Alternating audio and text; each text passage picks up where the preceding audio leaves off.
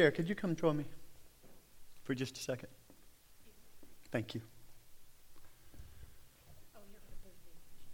3 weeks ago, the team for the colors for the praise team was blue and orange. And on Sunday morning, we got to come together and celebrate Auburn's victory. Today, I'd like for y'all to see the colors. Who should we celebrate today? Go Dogs! I don't know. Let's just celebrate Jesus. That's right. We like that. Oh, life is fun. Marcia, I understand that you cannot pick the colors for the last weeks of November next year. Marcia picks what the praise team colors coordinate, and without any knowledge, she picked blue and orange 3 weeks ago, and today she picked red and black. So that's why she's fired, according to Auburn fans. Georgia fans say keep going. Oh, we get to come into the Christmas season. I love Christmas. I love what it represents. I love what it allows us to do. But I also know for many that Christmas is not the big woohoo. For many, Christmas is the time that you remember or you're reminded that you're alone. You're reminded of hurt.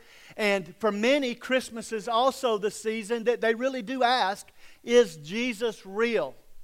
Is this thing that so many people celebrate, is it a historical, actual, divine event, or is it another thing made up by man to appease his inner self? Is it something that's made up by retail to rescue the financial year? Well, I want to propose to you that it is real. I want to propose to you that it is historical. I want to propose to you that it is divine. And I want to propose to you this morning that it is absolutely the only truth. You see, Jesus himself, speaking of himself, said that I am the way, the truth, and the life, and no man comes to the Father but by me. So when he made that statement of no man comes to the Father but by me, he left any doubt about where we should stand on who he is and the miracle birth that he had. Because he really leaves us, and I love what the one writer said, Josh McDowell, I believe it was. He said that Jesus leaves us only three options. He is a liar, he is a lunatic, or he truly is the Lord of the universe. And when we look at the history, when we look at the facts, when we look at the reports, we can eliminate liar, we eliminate lunatic, and then that tells us we must worship him this morning as the Lord. You see, at Christmas we see a little baby lying in a manger, and we ooh and we coo. But the scripture says that little baby that chose to allow himself to be helpless was holding the universe together. So we're going to learn about him. And we're going to learn about him in progression, if you will. We're going to learn about him through the people who were there. We're going to call it the characters of Christmas. We're going to learn about the people or the individuals that God invited to this divine moment. Today we're going to look at Christmas through the eyes of Joseph. And the reason I want us to look at it through characters is I do want us to know the narrative. I want us to be familiar with the story. I want us to know when someone says, who was Joseph? That we could say, oh, he was this and oh, he did that. But I also want us to look at it from the perspective of when I am faced with situations similar. None of us will face the situation exactly, but when we are faced with situations similar, what can we learn from the life of the character of Christmas to apply to our lives that will help us to do what they did? You remember the passage that said that they would see my good works and glorify my Father who is in heaven? Because we will find ourselves in moments of challenge, in moments of doubt, in moments of dilemma, in moments where the facts are overwhelming, and fate has to step in so that we can live out life. So take your Bibles, turn with me to the book of Matthew. Matthew chapter 1, and we're going to look at Matthew 1 to Matthew 1:25. Now, I'm going to give you the cliff notes on 1 through 17. There's 3 things that happen. In the first one, they give you the first 14 generations that are leading to Christ. In the second scene, they're giving you the second 14 generations that lead up to Christ. And in the third scene, they're giving you the next 14 generations that lead up to the birth and the person of the Lord Jesus Christ. When you go and you read that genealogy, it's a who's who. And it's also a who is who. We don't know them. But some of them are very familiar, very famous. You'll find the name of people that you recognize and you go, oh wow, I didn't know. But when we pick it up in verse 18, actually let's go to 17 just to get there. It says, all the generations from Abraham to David are 14 generations. From David until the captivity in Babylon are 14 generations. And from the captivity in Babylon until the Christ are 14 generations.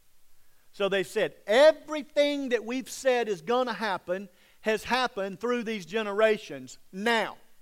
Because all that's fulfilled, and because all of that's done, now the birth of Jesus Christ was as follows.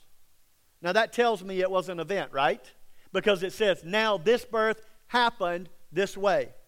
After his mother Mary was betrothed, now that's a cute word, means engaged to, said, I want to marry you, will you marry me? In her culture and in his culture, it meant that mom and dad found another person and said, that's who you're going to marry. So, betrothed to Joseph before they came together. Now that means before they came together in a sexual relationship, before they had the ability to procreate. So before they came together, she was found with child of the Holy Spirit. That means it's something that's never happened before. Then Joseph, her husband, being a just man and not wanting to make her a public example, was minded to put her away secretly. But while he thought about these things, behold, an angel of the Lord appeared to him in a dream, saying, Joseph, son of David, do not be afraid to take to you Mary, your wife, for that which is conceived in her is of the Holy Spirit, and she will bring forth a son. And you will call his name Jesus, for he will save his people from their sins. So all this was done that it might be fulfilled, which was spoken by the Lord through the prophet, saying, Behold, the virgin shall be with child and bear a son, and they shall call his name Emmanuel, which is translated, God with us. Then Joseph, being aroused from sleep, did as the angel of the Lord commanded him, and took to him his wife, and did not know her till she had brought forth her firstborn son, and he called his name Jesus. Father, I pray this morning that we will allow this word to permeate our ears, that it will occupy our mind, that it will saturate our hearts, that it will transform our behavior. God, you took the time. You provided the way to present your Son, to preserve this word, and to provide salvation for us. So, Lord, if you went to all of that, you don't want us to take it lightly. So grab hold of us today. We ask and we pray in Jesus' name. Amen. Now, immediately in this process, we see that Joseph's life is turned upside down. The first time that he's ever mentioned to us.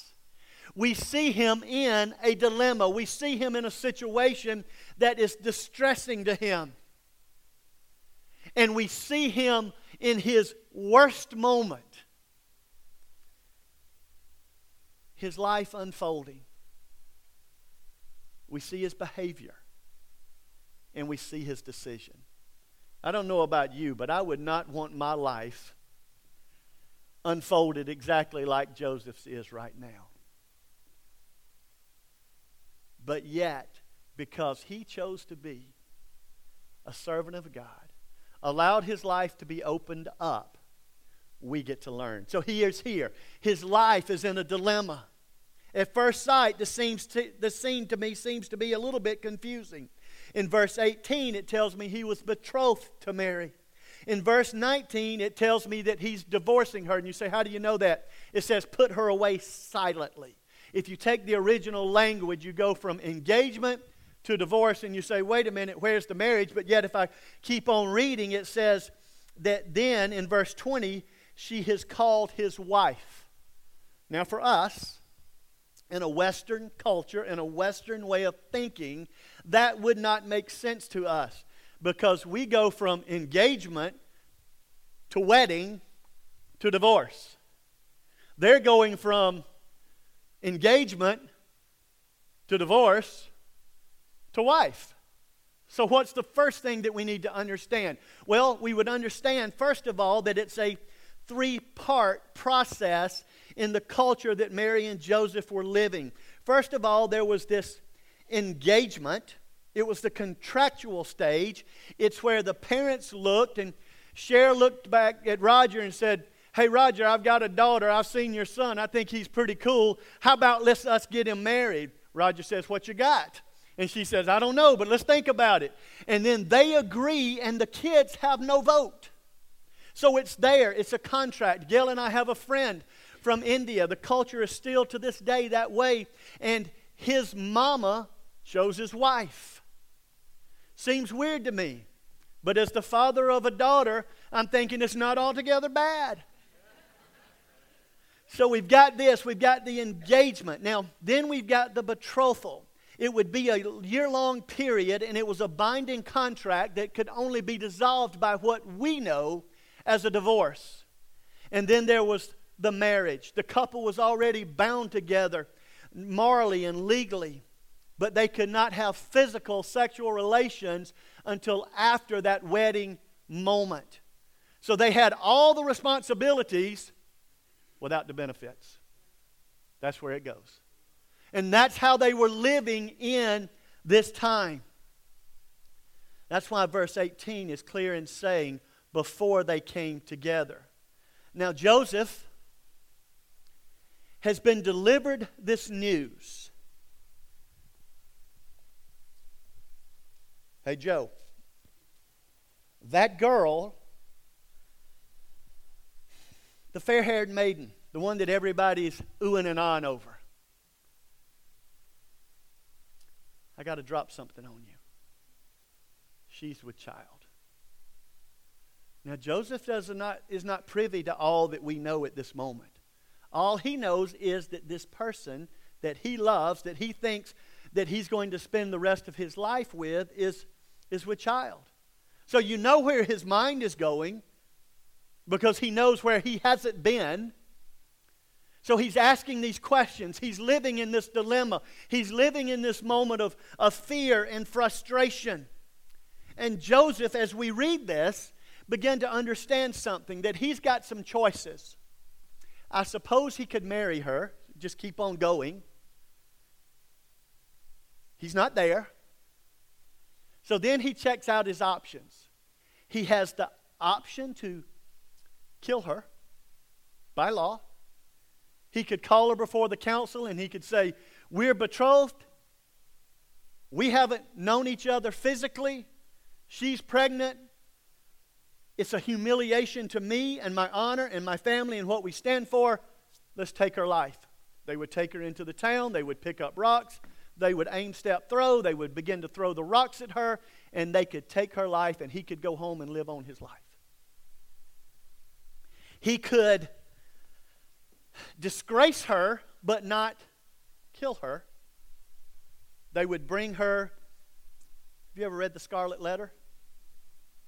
They could put her in the center of town and go, "That's her, wretched woman," and everybody would go, "Ooh, boo, ah." Or he could quietly put her away. Now, the Scripture says that Joseph was a just man. And even in the moment of his greatest hurt, in the moment of his greatest disappointment, he looks at option one and says, "Can't do it." He looks at option two and says, "Won't do it." And of the options that were before him, he made the righteous choice. He quietly, in his heart, purposed to put her away. In verse 19, and Joseph, her husband, being a righteous man and not wanting to disgrace her, planned to send her away secretly. Now, between verse 19 and verse 20, Joseph's tired. Joseph said, "It's been a long day." Because verse 20 tells us that he was taking a nap. Look, go back to verse 20. It says, "But while he thought about these things, behold, an angel of the Lord appeared to him in a dream." He's sitting there. He's reflecting. He's gone to sleep. It's a different word than vision, so we know it was a dream. So he's got a dream. And it says in the middle of the dream in verse 20, saying, "Joseph, son of David, do not be afraid to take to you Mary, your wife. For that which is conceived in her is of the Holy Spirit." Verse 21 goes on to read, "And she will bring forth a son, and you shall call his name Jesus, for he will save his people from their sins." Now let me say, first of all, it was not uncommon in Bible times for a man or a person, an individual, to be communicated with from God by dreams. And you say, well, why? Well, they didn't have what we have, the written word to reveal who God is, and they did not have the indwelling Holy Spirit. So when God wanted to visit and when God wanted to encounter them, He would come and He would speak to them through prophets, and He would speak to them through dreams. So now God has come to him through the person or through the presence of an angel, and He's spoken to him and says, "Behold, do not be afraid. This thing that you are trying to decide about what to do is not an act of immorality or disgrace, but it is actually a divine moment provided by God to fulfill," he's going to see, "things that were foretold long before." Matthew gives the explanation in verse 22. He says to him, "This is where you are. This is how it happened. Now let me tell you why it happened." Look at verse 22. "So, all this was done that it might be fulfilled, which was spoken by the Lord through the prophet, saying, Behold, the virgin's going to have a child." He said, "I know right now you're sitting in the squirmy seat. You're sitting in the seat that's uncomfortable. You're sitting in the seat that makes no sense. You're sitting in the seat where people are looking and oohing and ahhing and people are pointing their finger and nobody believes that you're innocent here." He said, "But I did this so that everybody will know that what Isaiah said back there is the truth. Well, being a righteous man, this had to get his attention. This had to wake him up. And I love that word, fulfill. Matthew's going to use it 15 times. He says, I'm using this word fulfill so that people will know that I am God. Because listen to me, every prophecy of God is also a promise that that prophecy will come true. Every prophecy is a promise that that prophecy will come true. Now, Joseph had to make a decision. Was he going to trust God? Was he going to hear what's being rumored by the well? Is he going to listen to what the people are saying? Is he going to believe what his mind is telling him? You see, because history tells us that in the middle of this story and all that's going on, that there were three prominent rumors going around. The first one was that Joseph and Mary were fornicators. That they came together sexually before the marriage was to be consummated. The second rumor going around was that Mary, unknown to Joseph, was fooling around. And the third rumor that was going around, remember she lived in occupied land. She was being overseen by the Roman government, and the Roman government was powerful, and the Roman government was vile, and so that she was raped by a Roman soldier. Those are all the things that while he's got this word from the Lord that says this is a righteous thing, he's got all these things in his head that says this is a raunchy thing. Now, he's in the middle of that, and he's got to come up with a decision. And though we don't read about it, you know that he is probably about to pull his hair out. People are pointing. People are gossiping. But then verse 24 tells us, then Joseph, being aroused from his sleep, did as the angel of the Lord instructed him. And what I'd like for us to do is we have the story. Now let's see if we can dig out the application. The first thing that we look at is Joseph's dilemma. So every one of you, as a follower of Christ, as a child of God, you're going to have a moment of dilemma. You're going to have that moment. Do I believe the Word of God? Do I believe what it says? Do I believe the truth of it? Do I believe what the Holy Spirit is impressing upon me? Or do I act out of my own frustration or my own embarrassment or my own self-desire? You're going to have that dilemma. It's going to be there. Because we know that because if we flipped over to the book of Ephesians, when it talks about spiritual warfare, it says that we are to do everything we can to stand, and then when we've done everything that we can to stand, then we actually do stand. And why does it tell us that? Because it says, when the evil day will come. In other words, when that day comes, when that moment in your life comes and you're at a crossroads, a decision and a dilemma, will I follow God? Will I be the righteous man, the righteous woman? Or will I follow this? Or will I believe the lie? Or will I be tricked by Satan? It says, when the evil day comes, stand. You're going to have the dilemma. So this morning, say with me, I will face a dilemma.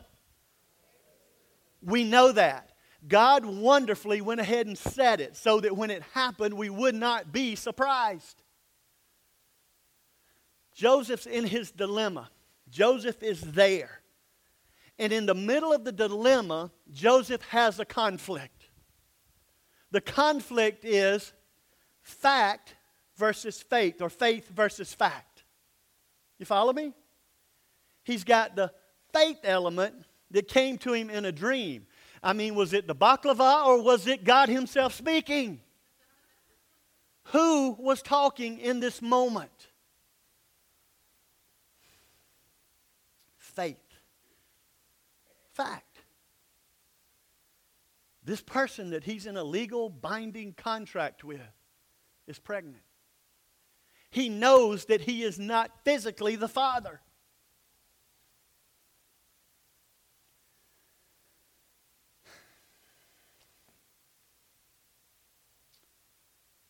He's a just man. He has some convictions. He, in the middle of not sure what's going on, he decides to quietly put her away.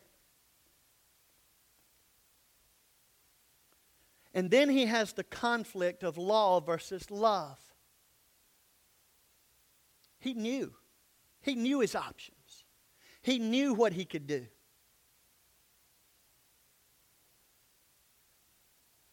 Is he going to break it off? I have to tell you, when you do Google searches for things like break off an engagement or something like that, you can find some really crazy things. So, several years back, because she's passed away now, Dear Abby, everybody know who Dear Abby is? She had a column and people wrote in for questions. And this one lady wrote into Dear Abby, Dear Abby, I've been dating this man for several years. 2 days before the wedding, I find out he has a wooden leg. Should I break it off? I'm like, I know she meant the engagement, but it made me LOL. All right, so oh, Joseph has to be wondering, should I break off this engagement? He decides to take what we will call the private legal action and not humiliate Mary publicly. If you're facing a dilemma today, can I tell you to let the first thing you do be to seek God? Or even if you're not ready to seek God, if God decides to step into your life like he did Joseph's life unexpectedly, don't immediately just write God off. Take time to ponder these things in your heart. Listen to God. God still does miracles. God still saves people. God still transforms lives. God still does things that are overwhelming.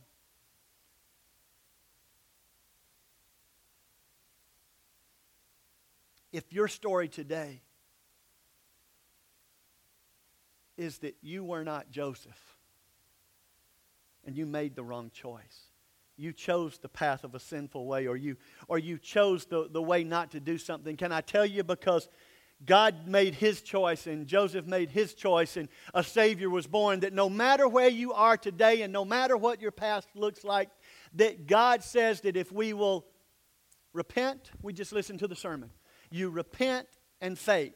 You turn away from and you turn to, and you believe that Jesus did what he said he would do. That if you believe he was the Christ, the Son of God, the one who came to save us from our sins. Today, your story cannot be changed back here, but from here forward, you can begin to write a new ending. David said it, God, if you'll cleanse me from my sin, I confess to you what I've done. I repent from what I've done. God, if you'll cleanse me from my sin, I will speak of you and people will turn to you. You can be different. But it takes a life of Joseph, of saying, God, I take you at your word and I follow you with my heart. Joseph has a dilemma. His dilemma leads to a conflict, faith versus fact, law versus love.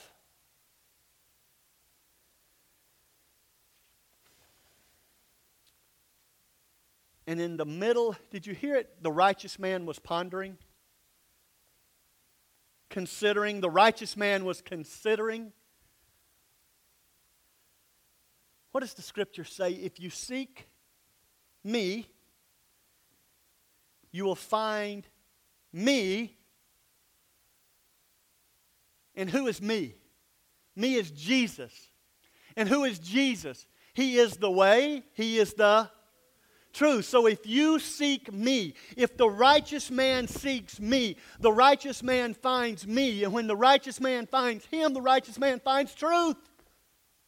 And in the middle of him, in his dilemma, in his darkest moment, in his moment that is, his world has not just blown apart, but it's, can I tell y'all what my mama did? We're sitting with my mama, speaking of blown apart. We're sitting with my mama, with my whole family, my children and in-laws and girlfriends. And my mom looks at us and says, have they caught who blew up the Georgia Dome yet? I was like, girl, what are you talking about? She just knew that ISIS had done come to Atlanta and blown up the Georgia Dome, and she wanted to know if they'd been caught. All right, that has nothing to do with this message, but everything to do with life with my mom. So, Joseph, in the middle of his stuff, he's pondering these things. He's a righteous man. And as a righteous man, God says, if you'll seek truth, you'll find truth. I am truth. And he found God. God came and spoke to him in that moment. Can I tell you that today God wants to speak to you? You say, I can't hear him. There's too much noise. Keep on seeking. Keep on searching. Keep on listening. Because it says in 1 Corinthians 10:13 that when the temptation to disbelieve or the temptation to go a different direction, when the temptation to follow something other than God comes into your life, if you will seek him, you will find him. And when you seek him, he says that he will provide the way of escape. God steps into this man's life and speaks. And he chose to speak through a dream. And let's read the dream.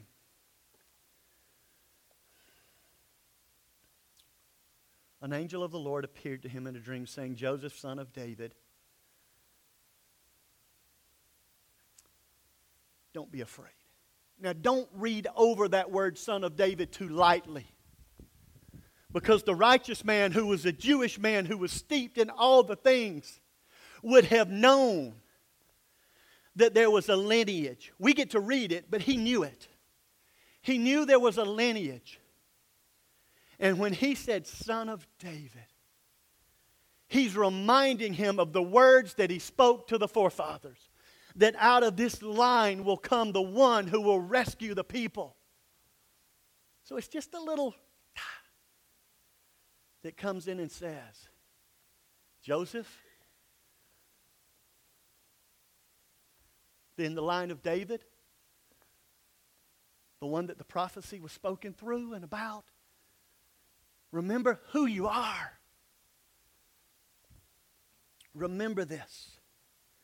He says, Joseph, son of David, do not be afraid to take Mary, for that which is conceived in her is of the Holy Spirit.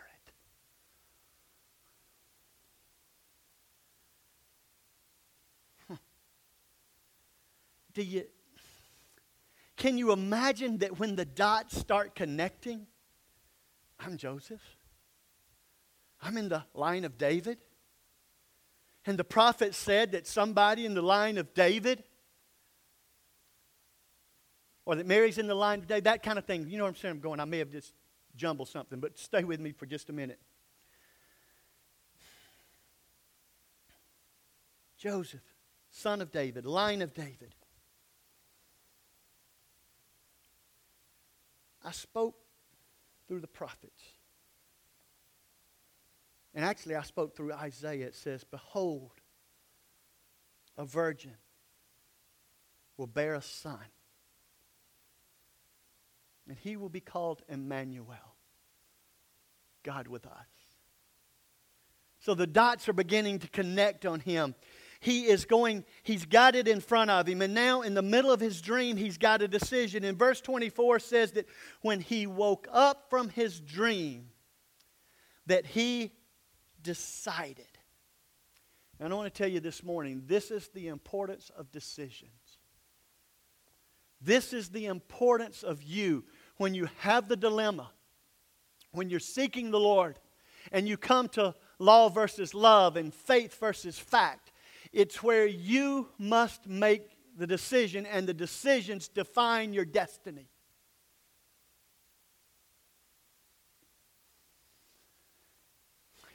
It says, behold, and you'll call his name Emmanuel, which is translated God with us at the end of verse 23. And then in verse 24, then Joseph, being awakened from his sleep, did. The man of faith, the righteous man, who is pondering his life. You see, if he'd been an emotional man, Mary probably would have been killed. If he had been an emotional man, Mary would have at least been publicly humiliated. But the thoughtful man, the righteous man, the man that says, I'm going to see how this thing plays out, makes in his options the most godly choice. And when he made the best choice that was in front of him, God stepped into that situation and said, here is the better choice, the best choice. You see, because I really believe if he had chose option 1 and option 2, we wouldn't even get to understand that he would have had a chance to choose option 3, because in 1, Mary would have been dead. Number 2, he would have gone so far publicly he couldn't have come back. So God speaks, and because he had pondered and because he had been patient, God steps in and says, you made the best choice you had, now I'm going to give you the best of the best, the better choice infinity. And it says he did.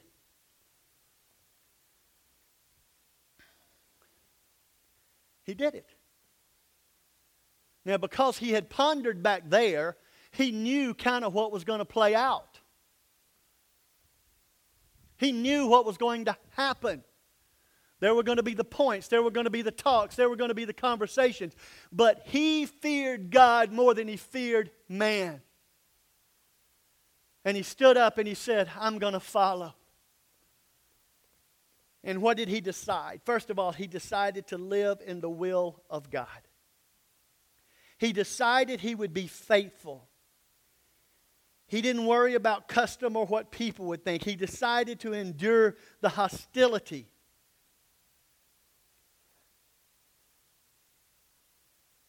He decided to abandon everything else and take God at His word. In faith and in obedience, he takes Mary as his wife.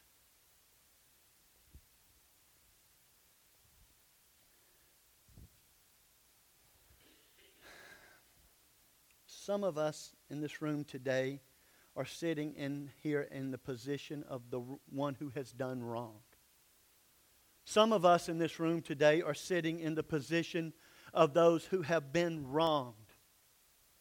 My question to you this morning is whether you're the doer or the one that it was done to. Will you decide today to make the choice to seek the Lord? And in what's in front of you, with the options that are in front of you, will you make the choice that's the most honoring to God? And in the middle of making the choice that's the most honoring to God, will you then still even give Him permission to say, God, and even that you can interrupt, even that you can wipe out, even that you can do something else, God, because what I want today, whether I'm the one that did it or I'm the one that it was done to, I want your name to be glorified.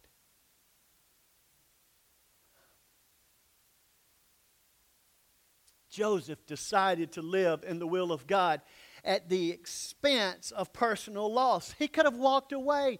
There were still other available young women in the city. And he would have probably been more desirable because he was still more honorable than he was when it even started. But he endured. He decided to live in the will of God. But you see, even deciding to live in the will of God was not all that he did. And was not even his best choice. Or his final choice or his greatest choice. Because you see, deciding to do something that God's pleased by apart from Christ is good work, or is works, and works without faith is dead. It's just an act. But look at it. It says that he not only decides to live in the will of God, but he decides to link his life with the Son of God. And you say, oh, you're stretching. No, I'm not. Because what did the angel tell him to do? It was two things, right? The first thing the angel told him to do was marry Mary. And so he married Mary. The second thing that God told him to do was name a child. Right? And who named the child? It says that he named the child. Anybody can be a father, but it takes someone special to be a dad. And Joseph walked into the room and said, Jesus, your daddy is in the house. I have given you this name. Everywhere you go, they will know that you are Jesus, the earthly son of Joseph. Because I'm not ashamed of you.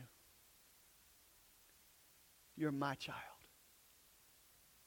But interestingly enough, if you read this account in the book of Luke, it says that Mary named Jesus. So that means that he didn't just say to her, look, I'm going to save you. I'm going to let you have honor. You're going to be my wife. But now don't talk to me. Just get on the other side of the house and don't ever come in the room. That does happen. But they sat down together and they had conversation. And she said something like, hey, Mary, what you going to name that pretty little baby? And she echoed back, I think I'll call him Jesus. And he said, let's do it. Let's name the baby Jesus. You see, so in your life, you're going to face dilemmas. And in the dilemma that you face, you're going to have decisions. And your decision starting point is, are you going to seek God or are you going to become one that does not seek God? Joseph decided to do the righteous thing. And as a righteous man doing the righteous thing, God stepped into his life and he said, and here's the God thing I want you to do. Marry the lady and name the baby. Be his dad. And in your life, when you make that decision, you're saying, God, I will live in your will, but not only in living in your will, I want to link myself to you. Forever and ever, amen. He agreed to be his father. He linked himself with Christ. You cannot go wrong when you choose Jesus. You cannot go wrong when you link yourself with Christ. And you see, everybody in this room today will make that decision. That's what amazes me. Is that it is a one-time decision for him to be my Savior. It is a moment-by-moment decision for him to be my Lord. And so every one of us today will make the decision, I have decided to follow Jesus, no turning back. And in this moment, what are you choosing to do? Man, I have seen people make the Jesus choice, and you would say, oh, they made the Jesus choice and it's just roses and golden streets. No, not always. Sometimes it is hard and sometimes it is painful. And sometimes that person may never see the glory of God or the wonder of God till they get to heaven. But God is a constant note taker. God is a constant rewarder of those who seek him. And if you have been wrong, the one that was wrong today, choose Jesus. If you have been the one that was wrong today, choose Jesus. You can't go wrong. Joseph had to endure some things. But he took the name of Jesus with him. Would you link with Christ today? Would you come to Jesus as Savior? Would you come to Jesus and let Him be Lord? And I love it when God brings a story to current day, to current moment, to my life right now.